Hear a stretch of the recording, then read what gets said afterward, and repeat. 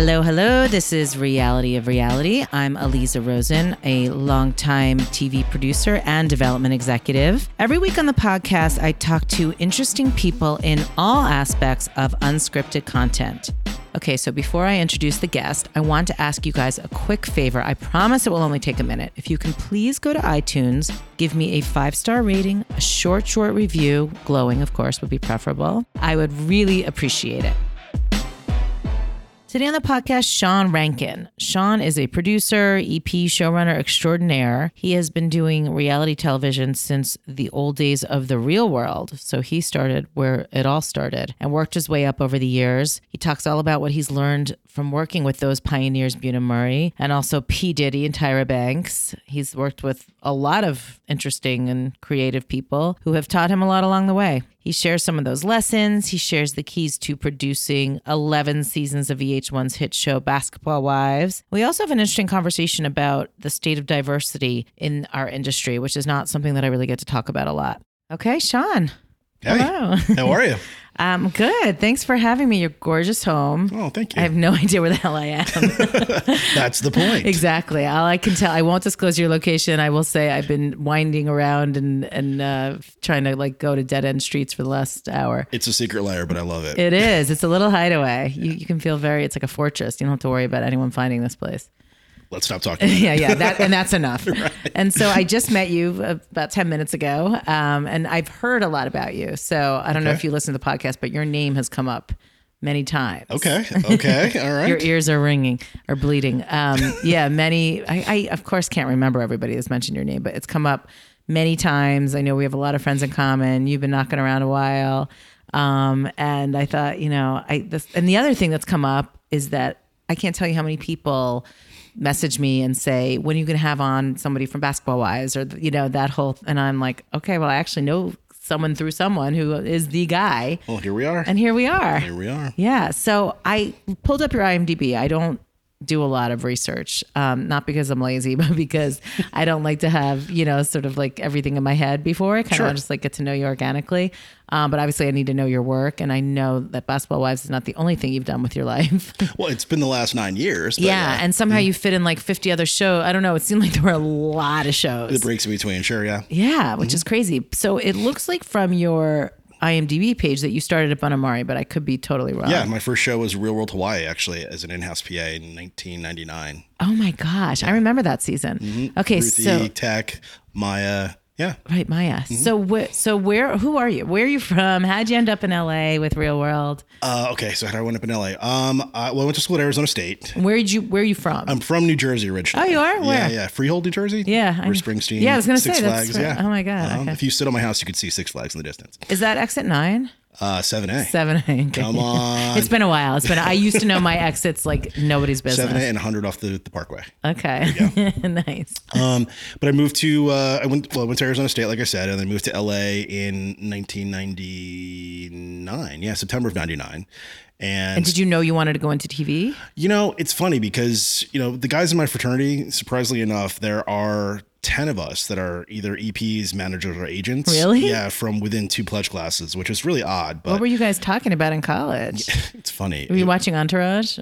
I wish. If it was that young, right? Right. We were trying to be Entourage before it was Entourage. Okay. No, that was like, spelling days, right? So you're like, 90210, Melrose Place, all that sort of stuff. So we were like, just 90s TV, right? Yeah. But I don't know how we all wound up either doing agency work or PAing or what have you. But, we have people across the spectrum from EPs on film to, TV and what have you. So anyone in unscripted? Rabi Ghulam, Fred Burkhead, let's see. Who else? Scott Paskoff, his twin brother Andrew, but Andrew didn't go to school with us. And then we have agents, managers, Jason Shapiro, Kyle Haramoto's a writer. Actually, we have 2 guys sort of, Steve Lillian, who actually created God Friended Me, and Alcatraz. And then we have Kyle Haramoto, who's a writer he was back in the day for Las Vegas, Hawaii Five-0. It's amazing how many people are in the industry at a really good level from just our 2 years in school.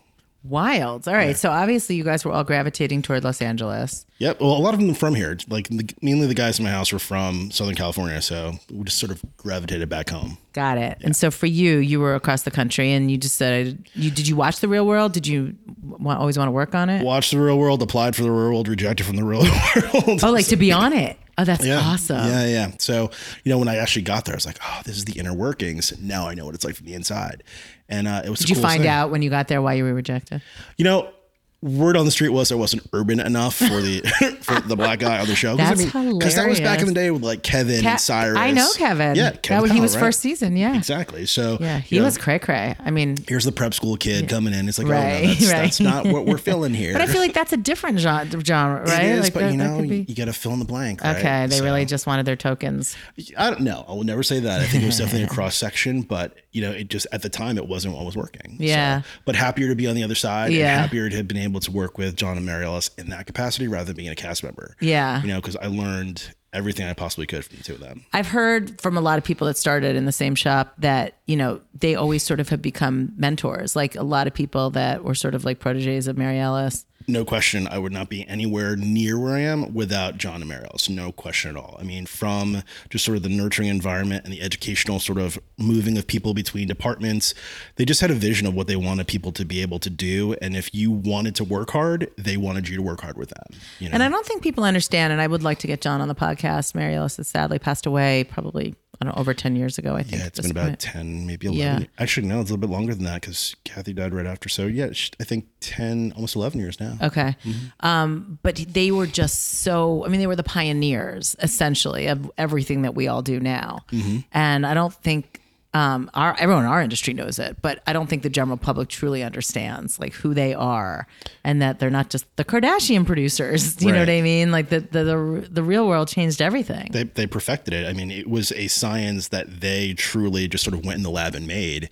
And it was the blueprint for things that came behind it, and then the challenges were the blueprints for the competition series that came beyond that. They were just a great, what started as a mom and pop shop that became a beast, between John and Mary Ellis and Gil's sort of direction. It's become this behemoth, which is incredible for them because that's what hard work does. But it was the most amazing sort of learning playground for us because it was a place where you could bring your dog and there were like scooters in the office and you just had a really great creative environment, but you knew you were there to work and to hone a craft. I love that. So what was your first job, PA? Yeah, I was an in-house PA for Real World Hawaii and then moved over to researching for Road Rules under Bruce Toms. And then Julie Peasy actually gave me my first producing job, which was on Road Rules season 10. Yeah. Oh my God. Mm-hmm. So what was that like? I'd done a stint as a coordinator, like an international trip coordinator for Real World New Orleans. Mary Ellis and John called me in their office and said, "Hey, what do you think you're good at?" And of course I'm like, "Oh, whatever you want me to do." So I got to plan the cast trip. So that was the trip to Africa for season 9. And that was really sort of where I cut my teeth on sort of travel shows. And I was able to, arrange all that sort of stuff. So Julie said, "Hey, since you did that internationally before, why don't you try producing on this show?" But, coming up with the different missions and challenges. So jumping in the deep end, and it was with a group of really cool, smart individuals that were road warriors or road dogs, if you will, that were in there like testing out the games and figuring stuff out and taking it on the road. And honestly, season 10 through 12, my favorite chapter of television for me ever. Because you were just learning everything and it was like, beg, borrow, steal, remember we had like $2 to do stuff and, you were coming up with crazy stuff. Like, I know, we'll put these people on a crane and they'll jump into a cavern and they'll do this. And, and you had to actually figure it out yourself too. So having that go from sort of like chalkboard or dry erase in the office to actually seeing it done in the wild is an amazing thing. And to see sort of how these kids' lives unfolded as this was all happening was just cool too. It was really the days when you just plugged people in and let it go. Yeah. And so that was a lot different than sort of what we're doing now. Because, obviously schedules are tighter and things are different, but it was just a really interesting social experiment to be part of. And I love that chapter of my life. Well, and you were also young. I mean, you were their contemporaries in a way, right? Yeah. I mean, a little older than them. I started when I was 27. Oh, okay. Yeah. Got it. Wait, so what were you doing right out of college then? So I was bartending out of college, and I worked fill in the blanks. for the Fiesta Bowl, the football classic in Arizona. I was doing event coordination for them, and wound up becoming a manager for Gordon Biersch Brewing Company, and that's how I actually wound up in Southern California during that whole process of applying for Real World. Oh, interesting. So it wasn't like you knew you were going to do TV. It was always sort of in the back of my head that I wanted to do something in entertainment, but what was it and how to get into it was the question. You know, it's one of those things where you figure, okay, I got to get there first and just sort of go headlong into it and figure out, you know, once you get in the water, how to navigate. Because I sure didn't know, you know, how I was going to get here. So how many years on Road Rules? Oh, wow. Let's see. I did Rule 8, 9. Some of 10, a little bit of 12, 9, 10. 11, a lot 12, of years. 9, 10, 11, and 12, yeah. And then challenges in between. So is that like 5 years? Yeah, about 4.5 years, yeah. Yeah, that's a long time. And then did you get sick of it, or you just got poached for another show? Like what No, happened went over next? to Top Model, which was, you know, the sort of new thing on the block. And that was just an amazing experience too. But and what was your role? Were you a producer at that point? By the time you went over? I was a senior producer when I went over to Top Model. I directed on Road Rules. I coordinated and produced on Road Rules. I'd segment produced on Road Rules. So the next thing to sort of do that was I did the casting episodes for Top Model, and then I did the international episodes for Top Model. Amazing. I love Top Model back in the day. I mean, I probably watched the first 6 seasons or whatever. I mean, a lot. And I have to ask, give me your best Tyra story. Oh, okay. Putting you on the spot. No, because I was on season 3 and 4. Okay. So I definitely watched those. So you remember the whole thing with Tiffany. We were rooting for you. We were all rooting for you. Do you remember that one? Was she the plus size one? No, that was Takara. Oh, Takara. Who is amazing, by the way. Wait, remind me who Tiffany is. Tiffany, it was a girl that, you know, she'd gone through season 3 casting, and she made it to the finals and then got rejected. Yes. But they really liked her story, so they brought her back for season 4. Yep. And she made it into casting, and she made it in, you know, onto the show. And then, you know, she really struggled. Her family, you know, she came from this, you know, sort of socioeconomic, you know, like depressed area in Florida, and she, you know, her grandmother sacrificed to get her clothes and whatnot. And then her attitude just sort of changed when she got there. She just sort of became disillusioned, and she stood up in a judging one time and just had a really bad attitude. That's when Tyra lost her. There's still memes of it all over the place.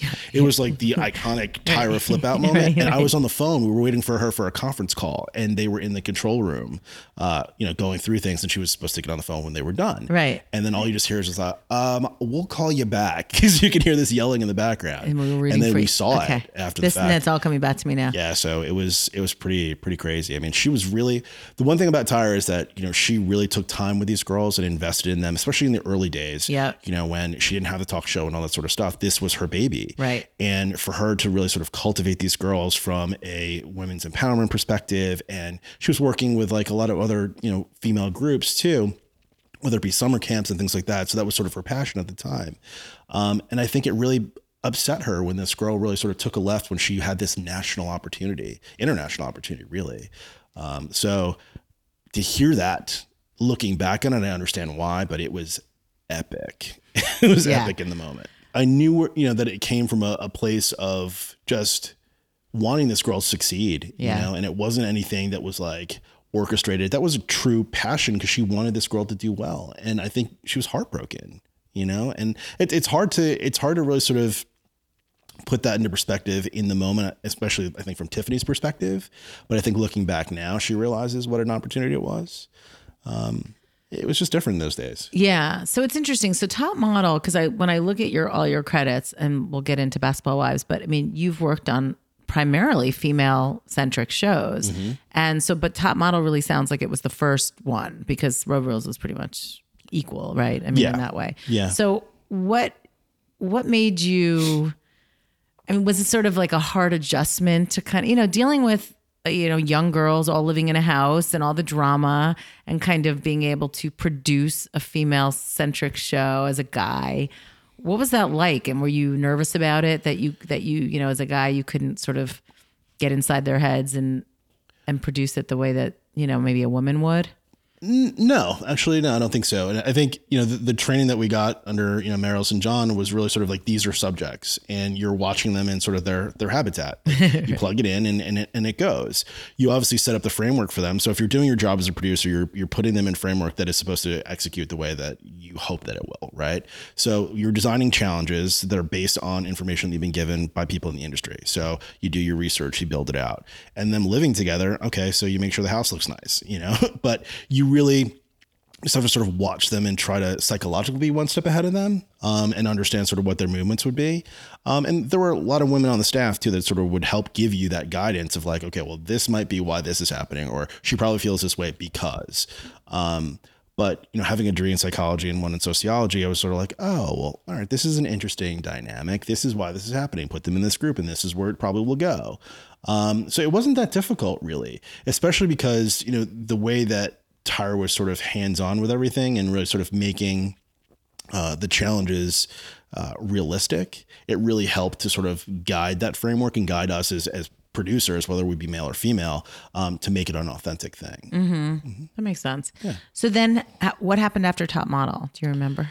Ooh, that was 2004. Okay. So then I did a stint of directing on Making the Band for 11 seasons. Wait, you worked on it for 11 seasons? Mm-hmm. I didn't even know it went that long. Yeah, well, there are multiple versions of like, the boy band, the girl band, Danity Kane and Day 26 together. They went on tour. Yeah. Oh my gosh. Mm-hmm. So did you work closely with Diddy? I did, and actually wound up doing another show with him afterwards, which was I Want to Work for Diddy for VH1. Right. So, yeah. Oh my God. All right. So tell us a good Diddy story. Oh, wow. So many Diddy stories. Well, tell us something that would surprise us about him. As a producer, I think he taught me some of the best lessons, whether he thought he was doing it or not, because he is who he is, and because he's sort of, at this level where, so many people want to be. It's about watching and observing and listening to everything that he's saying, but really sort of putting it through your own filter, if that makes sense. He taught me a lot about what battles to fight, which ones that you just can't win, when to shut up, when to speak up, and he taught me the meaning of not being afraid to speak up, because that's one thing that I thought that he really taught the collective was like, he wants you to challenge him, in the sense of, if you believe in something, then speak up. Don't be afraid of because who he is, or, the things that you think, that your point's valid as well, But having said that, it probably was intimidating to stand up to him. I would have been intimidated. Depending on the moment, sure. Depending on the moment, like I said, I learned when to pick my battles. Right. But I think if you had a point and it was for the greater good, then you step out there on that limb, and if it breaks, it breaks. But I learned a lot from him. I definitely did.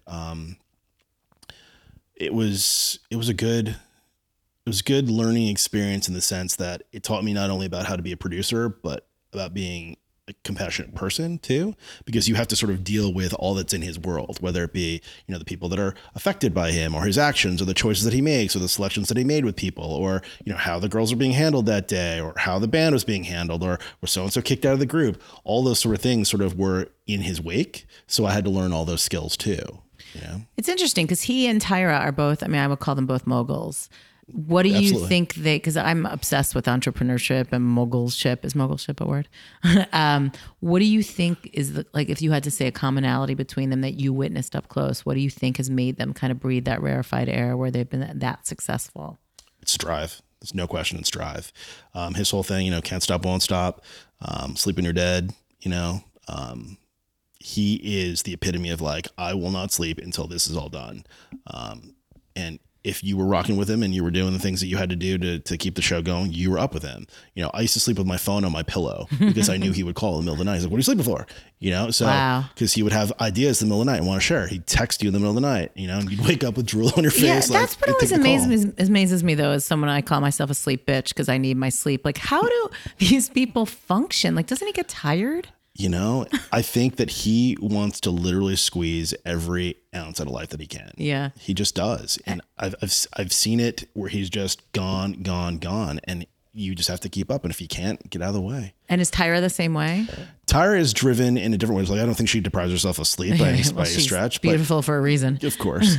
But she puts her her fingers in a lot of different, pies. I think that she knows what she's good at. And I think that she taps into things, isn't afraid to spin multiple plates, and isn't afraid to really sort of pursue what she finds interesting. And I think that so many of us, myself included, get sort of mired down in the day to day that you can't seem to see your way out sometimes. And she's just sort of very good about looking at things from a macro perspective rather than getting stuck in the minutia. And she wants it. She's hungry. I mean, like the Harvard Business School thing and, just starting multiple companies. And she knows that if she sets her mind to something, she's going to do it. And they both seem to have an inordinate amount of confidence. Yeah, absolutely. Right? Like just a very good sense of themselves. No question. Which is no question. Yeah, that's cool that you got to sort of, learn at the feet of the masters. Yeah. Yeah. I mean, a privilege, a rare privilege, trust me, the days were tough. There were days where like, oh my God, is this going to continue? But on the other side of it, none the worse for wear and far better than I think I was when I started. Did you ever see Diddy lose his shit? I can neither confirm nor deny. Okay. I can neither confirm I think nor we deny. can take that as yes. Okay. So that I was... may or may not have been on the receiving end of it. Oh God. Oh Lord. Well, it makes you tough, right? What doesn't kill you makes you strong. Yeah. And I will say those moments, you definitely learn about intestinal fortitude. I never heard these two words together. I like it. Was that New York? That was New York. Well, New York, we did part of the seasons in Miami. Okay. And they traveled too. Okay. So. Yeah, I was thinking about, I've interviewed a few showrunners for the podcast and, and I have showrunner friends that I haven't interviewed. It takes a certain kind of person to do what you do. I mean, and I'm referring specifically to the travel part of it and the grind. And sort of, right before we started recording, you said, you kind of had like 2 breaks since 1999. And it does. I mean, not everyone can do it. I think sometimes people can do it for a short period of time, but to do it for as long as you've been doing it, do you just thrive on the adventure part or the travel part or the adrenaline? Like what's the thing that you love the most? It's funny because before you got here, I threw my luggage in the other room because I hadn't unpacked from just getting back 2 days ago. You're probably still jet lagged. So, I'm used to living out of a suitcase. Yeah. But I think the travel is a key for it. I mean, that's absolutely fuel for the fire. 49 countries and counting. Wow. And that's the majority of that's from work. So amazing. I mean, that's. And what about the country? What about right behind you? That whole thing is all different places that I've been around the world. Wait, who that I took from work? You did that? Yeah. Holy shit. Yeah. Did you do that too? Yeah. Well, I know this is not a visual medium, but I'm looking at how am I going to show people this? Maybe I'll take a picture for the website. Wow. So you're an artist. Kinda. Yeah, you're an artist. You're an amazing photographer too. Thank you. Holy shit. I got to study that after we're done. Wow. That's really cool. So you're like a student of life. Yeah. I mean, I'm trying to be as observant as I can in all the environments that I get, lucky enough to be placed in. And, we've seen, all over Africa, all over the United States, all over Europe, Asia, Australia, New Zealand. I mean, we've been all over the place for all these different shows, and it's been a privilege. It's been a lot of hard work, but it's definitely a privilege. And I think the sacrifice that you put in going to work every day, the reward is getting to go where you get to go. Yeah. And so I'm guessing from the 49 countries, I was going to ask you what your favorite country is, but given the Anglophileness around me, I'm guessing it's England, but maybe I'm wrong. There's a lot of British paraphernalia. South Africa is a favorite. Okay. My family's from the Cayman Islands, so that's always a favorite. Nice. But yeah, I mean, I think South Africa was the most incredible country to me. And that was the first time I traveled for work. And I think I had the most sort of eye-opening experience there. I've gotten to go back a couple times subsequently for work as well. And it still holds that place. And French Polynesia was amazing too.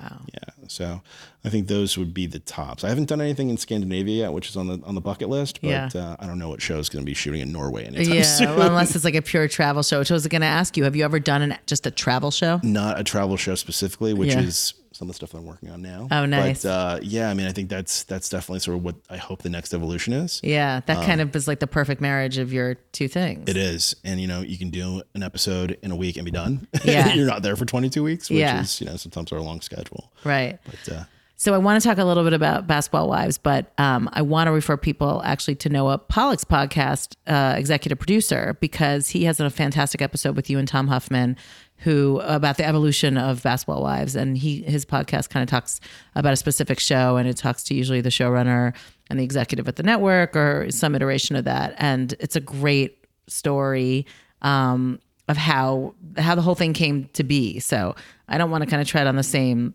territory. And I encourage people to listen to it anyway, 'cause it's just a really fun, cool podcast. But that is a show that you've done. And I talked a little bit about it with Pam Healy. I don't know if you heard that one. I haven't heard, but I saw Pam promoted online, but I haven't listened to it yet. Yeah. So she talks a little bit about it as well. What year did that so you've been on it 11 seasons. 11 seasons, yeah. And what year did that, you were on it from the pilot? From the pilot, yeah. That was 2009. Okay. Yeah, 2009. And so that's basically taken up the last 10 years of your life. Give or take. Yeah. I mean, well, we started pre-production Thanksgiving of 2009 and started rolling 2010, January 2010. Yeah. So yeah, 8 years. Oh my God. Yeah. So you got to shape the show from the beginning. Yeah. I mean, we started out as 8 half hours. Oh, okay. Yeah. And then, we were, 16 to 18 hour episodes. I'm always curious about, hit shows and whether the people involved in the hit shows know they're hit shows when they're being done. Like, because sometimes, like if I have a show, because I do mostly development, and usually I'll get that gut feeling about something when I know I've kind of got something hot. Do you know what I mean? And like 9 out of 10 are probably like, I don't know, maybe not. But you got that one where you're like, I know this is going to sell. Did you feel like when you started that you knew this was going to be something that would catch fire? No.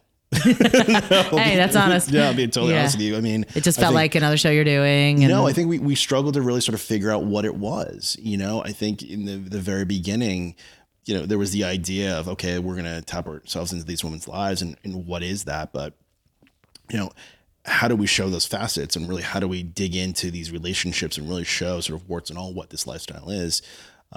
And in the very beginning, I would say like week 2 or 3, we're just like, where are we going with this? Because there was no template for it. We looked at Housewives, but like that really wasn't. So what was the context again? So like Atlanta was coming out at the exact same time, or there was like New York had already come out. Yeah, right. And all the networks were like, we want our Housewives. Right. And there were 2 versions of this being pitched at VH1 and they were up against each other. And this is the cast that won out.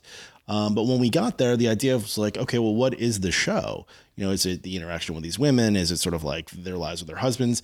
And, as we mentioned in Noah's podcast, sort of the idea of them being wives is sort of a misnomer in the sense, because by the time we got started, the majority of them were either on their way to being divorced or breaking up with a fiance. That's like there's no housewives on housewife shows anymore. It's hilarious. I think within the first 3 weeks of the show, everyone's relationships were on another level, either, breaking up or divorcing or like, give me my ring back.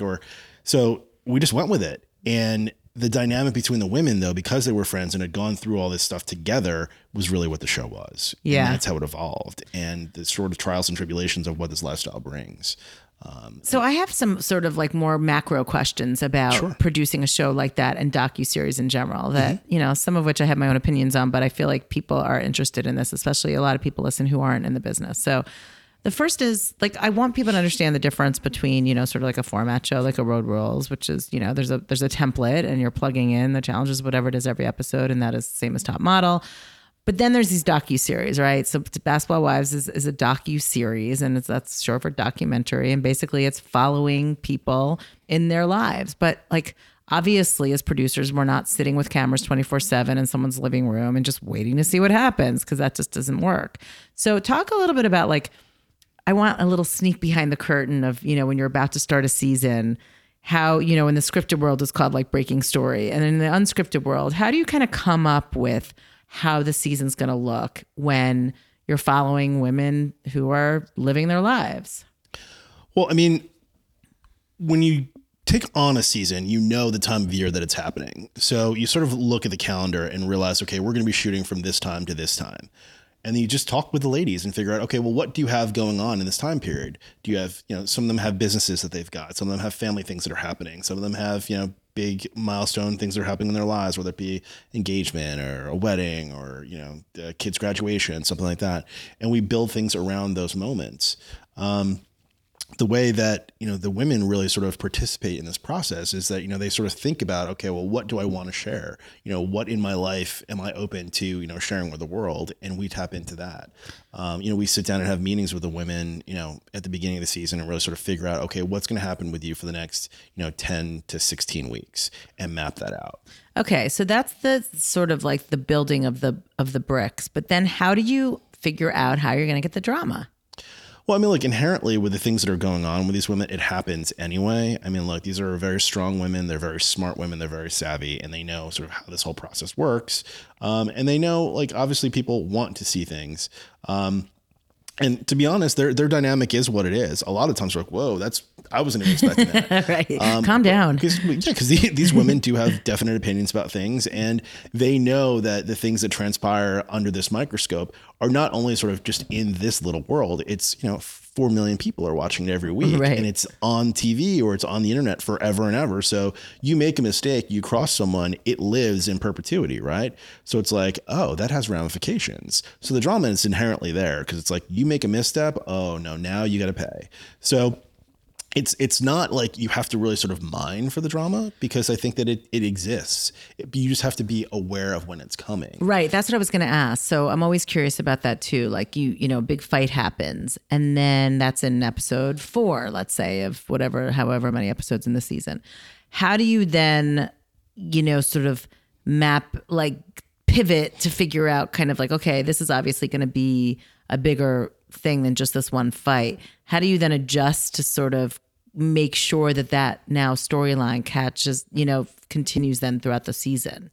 Well, I mean, look, it's a lot of spit and scotch tape sometimes because right. It's like sometimes things fracture and you're like, how do I put this back together? Right. Because sometimes you can't get them in the same room again. Yeah. But that's story, right. right? So you have to follow that. Right. Are you jettisoning a lot of stuff that you thought you were going to do in favor of sort of the new stuff that's actually happening? Yeah. All the time. Mark always calls it an ice sculpture because it's like, it looks real pretty in the beginning of the season. And it's amazing. It looks real great in the middle of the room. And then at the end of it, it's like this pool of water that you're like, what was that? That kind of describes all of it. Yeah. It's totally how it all works. That's amazing. I think, as producers, if we're doing our job, we are able to pivot and follow those things. But you also have to really sort of think about how do you illustrate these things to the audience, because there's so many things that they don't see. Conversations that transpire when we're not there, text messages, receipts, all kinds of things that they do. Oh, I know. And as a viewer of those shows, it's so frustrating when you feel like, why am I not totally getting what they're talking about? 100%. Yeah. Our ladies, I will say, they save it and they keep the receipts, which I mean, that was a whole season last season. Right. Last season was receipts. But it's really about, really figuring out how to keep the train moving, because it can really derail easily if they're not speaking to each other. So you have to come up with creative ways to explain the story, try to repair it on camera, have them have conversations about it, use outside sources, whether it be therapists or, workshop people or, life coaches and things like that, to really sort of help catapult that to the next level. Yeah. And see if they can get something you, as the person they see every day, might not necessarily always be able to get. Right. And so what people may also not realize is that, while you're trying to actually produce a television show, probably 90% of your job is managing these women, dealing with their texting you at all hours of the night, of that, and so how do you navigate? It's kind of like not playing favorites and not siding with them. Like that's got to be really, because you've known them now for 10 years. Well, we've had 20 plus cast members over the course of the time. Yeah. And so, some come, some go. Right. And they all have their stories and they all have their ways that they sort of handle things, and you learn sort of how to deal with the personalities that are presenting themselves at the time. I'm super fortunate in having a partner like Mark, who he is sort of the compassionate one who deals with them on the day-to-day and interviews them, and he really understands them at that level. I get to come in and be bad cop, like Dad says. Right, right. But I have my role in that too. I find that, there are those that you connect with, and those that that you feel like, okay, someone is better off handling them for whatever reason, and you utilize those relationships. And so I think it is about managing these things, because there has to be that sense of, knowing that these women are living their lives out loud. And that's not something that I would personally be able to do, right. you know? Even though you were willing to for the real world. Yeah, knowing what I know now. Yeah, exactly. God, you've learned a lot. Right. But, you know, keeping that in mind, that sort of fuels everything, and looking at that through that lens, you realize you do have to be compassionate with them in these moments and think about sort of the ramifications of what may have transpired and how they look at it, you know? So you don't mind taking those calls. You don't mind, you know, sitting down on a curb, you know, smoking a cigarette and drinking with them, you know, trying to help them process through things, because it is a big thing. It is a big deal, you know? Do you get emotionally invested, like to the point where you're like, wait, what am I doing? You do. You do. I think that people don't necessarily realize that either. You're on this journey with them. You are in the room when things are happening. You are privy to things that they may not know are coming, and you can't share things like that. So you're this vault that has to really sort of hold all these stories. Oh God. And so when you know something's coming and then it does, you're like, oh, okay, you know, and then where do you go from there? Because you can't betray one's confidence to inform another. You have to be this paragon of like, I can't share anything. Right. And you probably can't keep track of it. Like, it would be hard for me to remember all the things I can and can't say. I think you get used to it. There are those that have slipped up and have caused major problems, but you know, you try to just sort of keep it all straight, because it can be ruinous, really. Right. Explosive. Yeah. So what has been your favorite part of producing the, you know, VPing the show, and your least favorite part over the years? Wow. You know, it's weird because, you know, having looked at it from a different level now, you know, stepping away from it, I see it differently. It's a privilege to be part of something that is a piece of pop culture, right? And you don't realize it when you're in the moment. You're like, oh, we got to get this done, or oh, we got to get these work, you know, these pickups done, or these interviews, or oh no, this cut's due. But what you're not always thinking about is that there are people that are literally waiting for your show to come on, and they can't wait to get on Twitter and talk about it, and, you know, do their podcasts or do their, you know, their YouTube channels about it. That's the coolest thing, to really know that you share this experience with really 25 people that really just sort of know how this whole thing works, and or either on the show or behind the scenes, and only you know how that, you know, the special sauce is made, and how that cool. Sausage is made. So that's been probably the best thing, to really sort of see something come from, you know, again, a dry erase board to TV. You know, that's been really cool. The hard part is, wow, there's so many pieces that are difficult. But I wouldn't say that any of them aren't worth it, though. That's the thing. You know, there are moments when you're not happy, or you're being faced with something that's not necessarily something you agree with, or do you think that certain choices that are being made or requests that are being asked of you are reasonable or not? In the bigger picture of things, who cares, right? I think that you just have to sort of realize that everyone that you're sort of working with is tasked to a certain master that they have to serve. Yes. And so things come at you from different directions, and process them accordingly. But I think that's probably been the most difficult part of it, is really sort of sorting through all that. It's not just a big game where you're like, oh, when you sit down and watch TV, it's like you're one thing. When you're making it's another.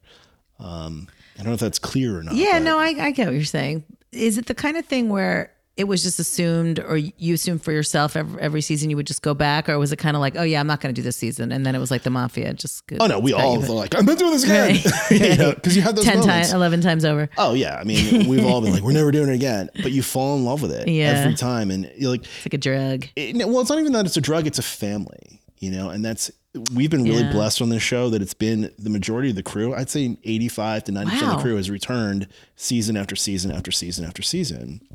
And so for us, it's like seeing the people that you want to see, you know, it's like coming back to homeroom. Right. And the ladies, like, you know, I have pictures of them on, you know, sitting over there, that, you know, you've been with them since their kids were in high school, or like, you know, their kids getting married, or all kinds of things. Yeah. So like you check in with them, you know, it's something that's sort of like, it's bittersweet sometimes. Yeah. Well, it is going to be bittersweet, because now you're walking away. New chapters beginning.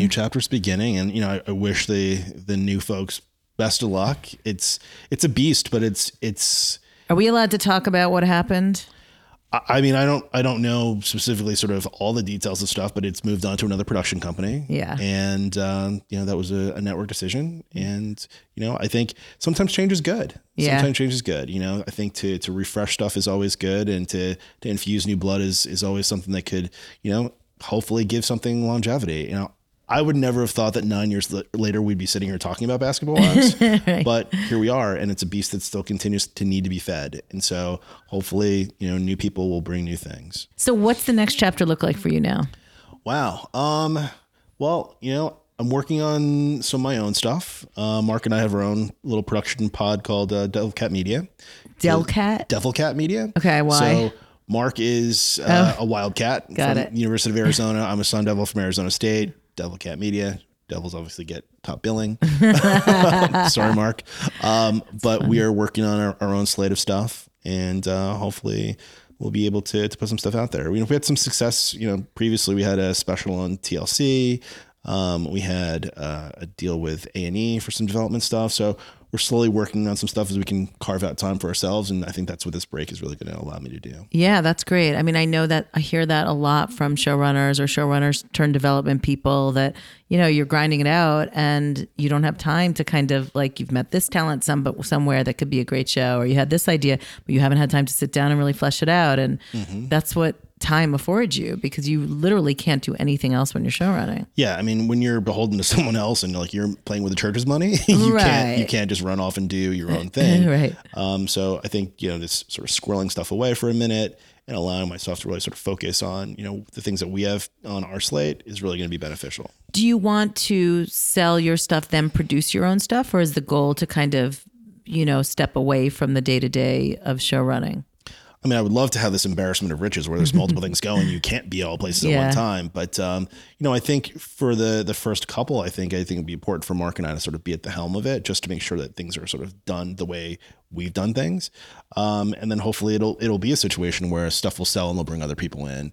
And, it'll be a problem where which one shall we fly to today to see how it's going? Yeah, that sounds good. But we'll see if that's the case. And do you want to stay only in unscripted, or do you have other ideas? There's a couple scripted things that we're talking about. That's not a world that I've really sort of dabbled in. I'm hopefully be able to tap into some of the frat brother resources and see sort of how they make their stuff, and really get a better sense. Luckily, privileged enough to know people that have had success, both as writers and show creators. So hopefully I'll be able to mine those resources. And as someone who's been in the business a while, what are the changes that you've seen that you're psyched about? What are the ones that you kind of are more, nostalgic for? Just as kind of like one of the elders, and I put that in quotes because you're still relatively young. No, legit old. Well, for our business is young. So if you've been in from the beginning, then you're an elder. Do you know what I mean? True enough. Enough. I mean, it's definitely changed. It's evolving every day. I mean, it's changing so much as we speak. I miss a good house show. I really do. I miss a good, plug them in and just watch. I miss that. Cause it was such the psychological experiment, and it was like hunting people. It was really cool.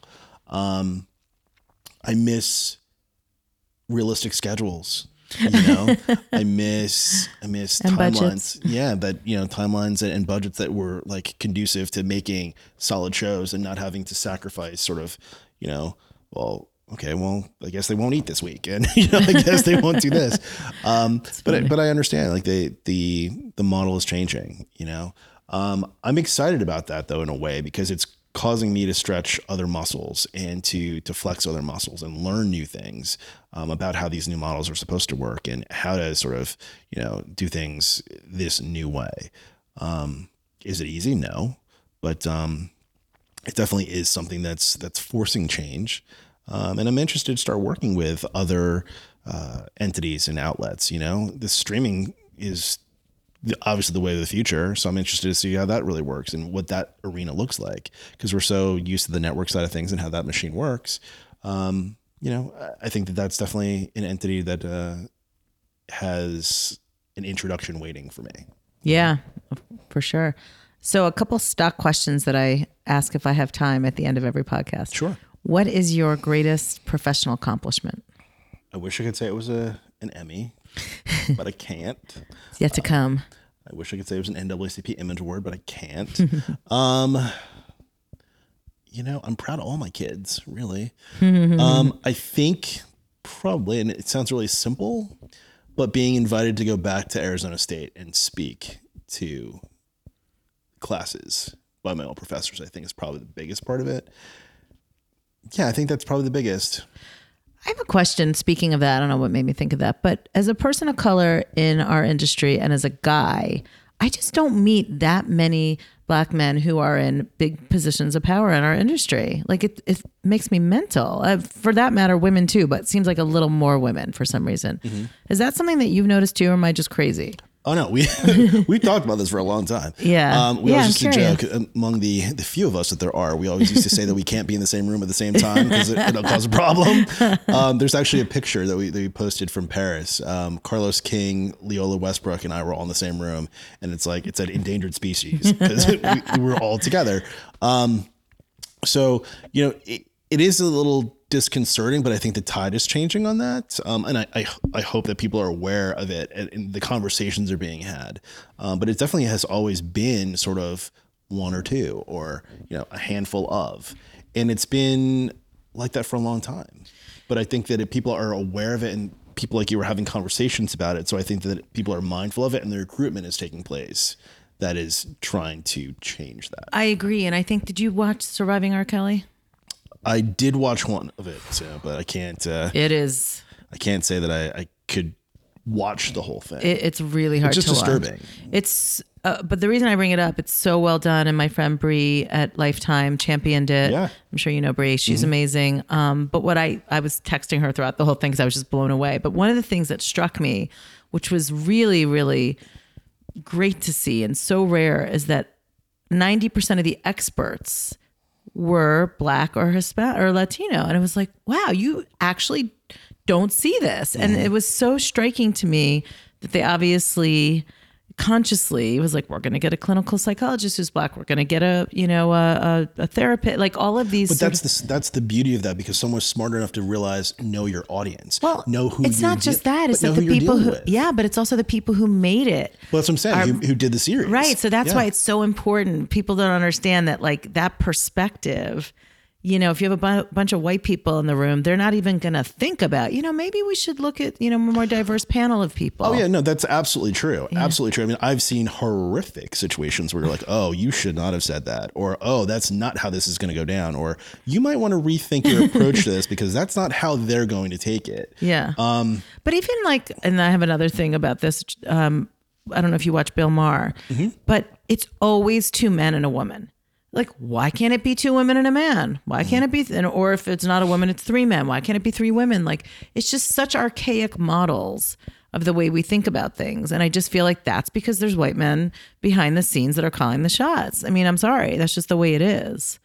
Well, I mean, look, I think that is sort of a representation of what the hegemonic culture was before. But I think the idea of a diverse culture is something that is in the zeitgeist now. And it is the conversation that is at hand right now, whether it be or representation for women or for people of color. That is the conversation that's taking place, and I think people are mindful of that now. So hopefully that is something that is changing in a way that we will see with market results. But I think we definitely have to be mindful of it. We have to continue to make sure that those positions are filled with diverse people across the board. Is that something when you're staffing up a show you are mindful of too? Oh, no question. Yeah, no question. People that are on camera 9 times out of 10 want to see faces that look like them. Yeah. Because they want to feel represented. They want to understand that when they're having a conversation that they can turn to you and say, hey, you know what I'm saying, right? That's important, And I think that you can't have, this is the mistake that I see. You can't have urban shows that are run by completely white crews. You can't do it because there are things that are lost in translation. It's just not smart. I think that you're not representing your cast, but you're also not providing them an environment that is comfortable. Yeah. And that they feel that they can actually operate within. And that's important. 100%. I did a pilot years ago called Curvy Girls, and it was all plus size Latina models. And, I'm white. The network exec was white, even though it was for Nuvo, it was for a Latin network. And, we got a Latina showrunner who was great. And they all spoke in Spanish to her, and it was just a completely different experience than if I had been, doing it because it's a comfort level. Yeah. And I mean, I got along with them and they talked to me and stuff. It wasn't like anything weird. It was just like, oh, she's one of us, you know, and there's an immediate trust there where that I'd have to build that over time. No, agreed. It's about having the comfort of knowing that you understand my experience. Yeah. It just is what it is. It just is what it is. And I think it only provides you with a realistic environment if you have someone there that can help sort of buffer that lack of understanding from the outside. I like it. All right, last question. What are you watching now, unscripted, that you love or you recommend, that you're excited about, that you thought was great? In the last year, let's say. Oh, in the last year. I'm talking about today. I've been seeing you still got a whole day ahead of you. Well, I've been seeing the Temptation Island promos. I'm in 100%. Oh, yeah. That came in when my daughter was watching something with me. I'm like, oh, great. It's ruined her life even more. I'm waiting for Celebrity Big Brother because I'm waiting to see if they can top the Omarosa season last year. It's going to be hard. What else? You know, I'm anxious to see the new one of Basketball Wives when it comes out, just to sort of see what it looks like. You know, I think that's really it. I mean, I'm excited to sort of see what the new season of stuff really has to offer. Yeah. But I'm not binging anything right now. Are you watching The Masked Singer? I saw one episode because I've been in Europe for the last month, so I've only seen a snippet on YouTube, and I think it was Ricky Lake. Yeah, I haven't seen it yet, but I feel like I need to see it. Yeah, it's fascinating. Yeah, like, they're trying to guess. It's a great idea. Yeah, and Izzy Ashcroft, got to give her a shout out. Yes, I don't know her. We're sort of Facebook friends, but I love her because she couldn't go to Hamilton last minute and sold her tickets to me. Well, there you go. Yeah, so I'm forever indebted to her. Good show. Yeah, really good. Well, you had said earlier something about being in the room where it happened, and I wanted to break out in song, but luckily for you, I didn't. This has been so great. I definitely appreciate the opportunity.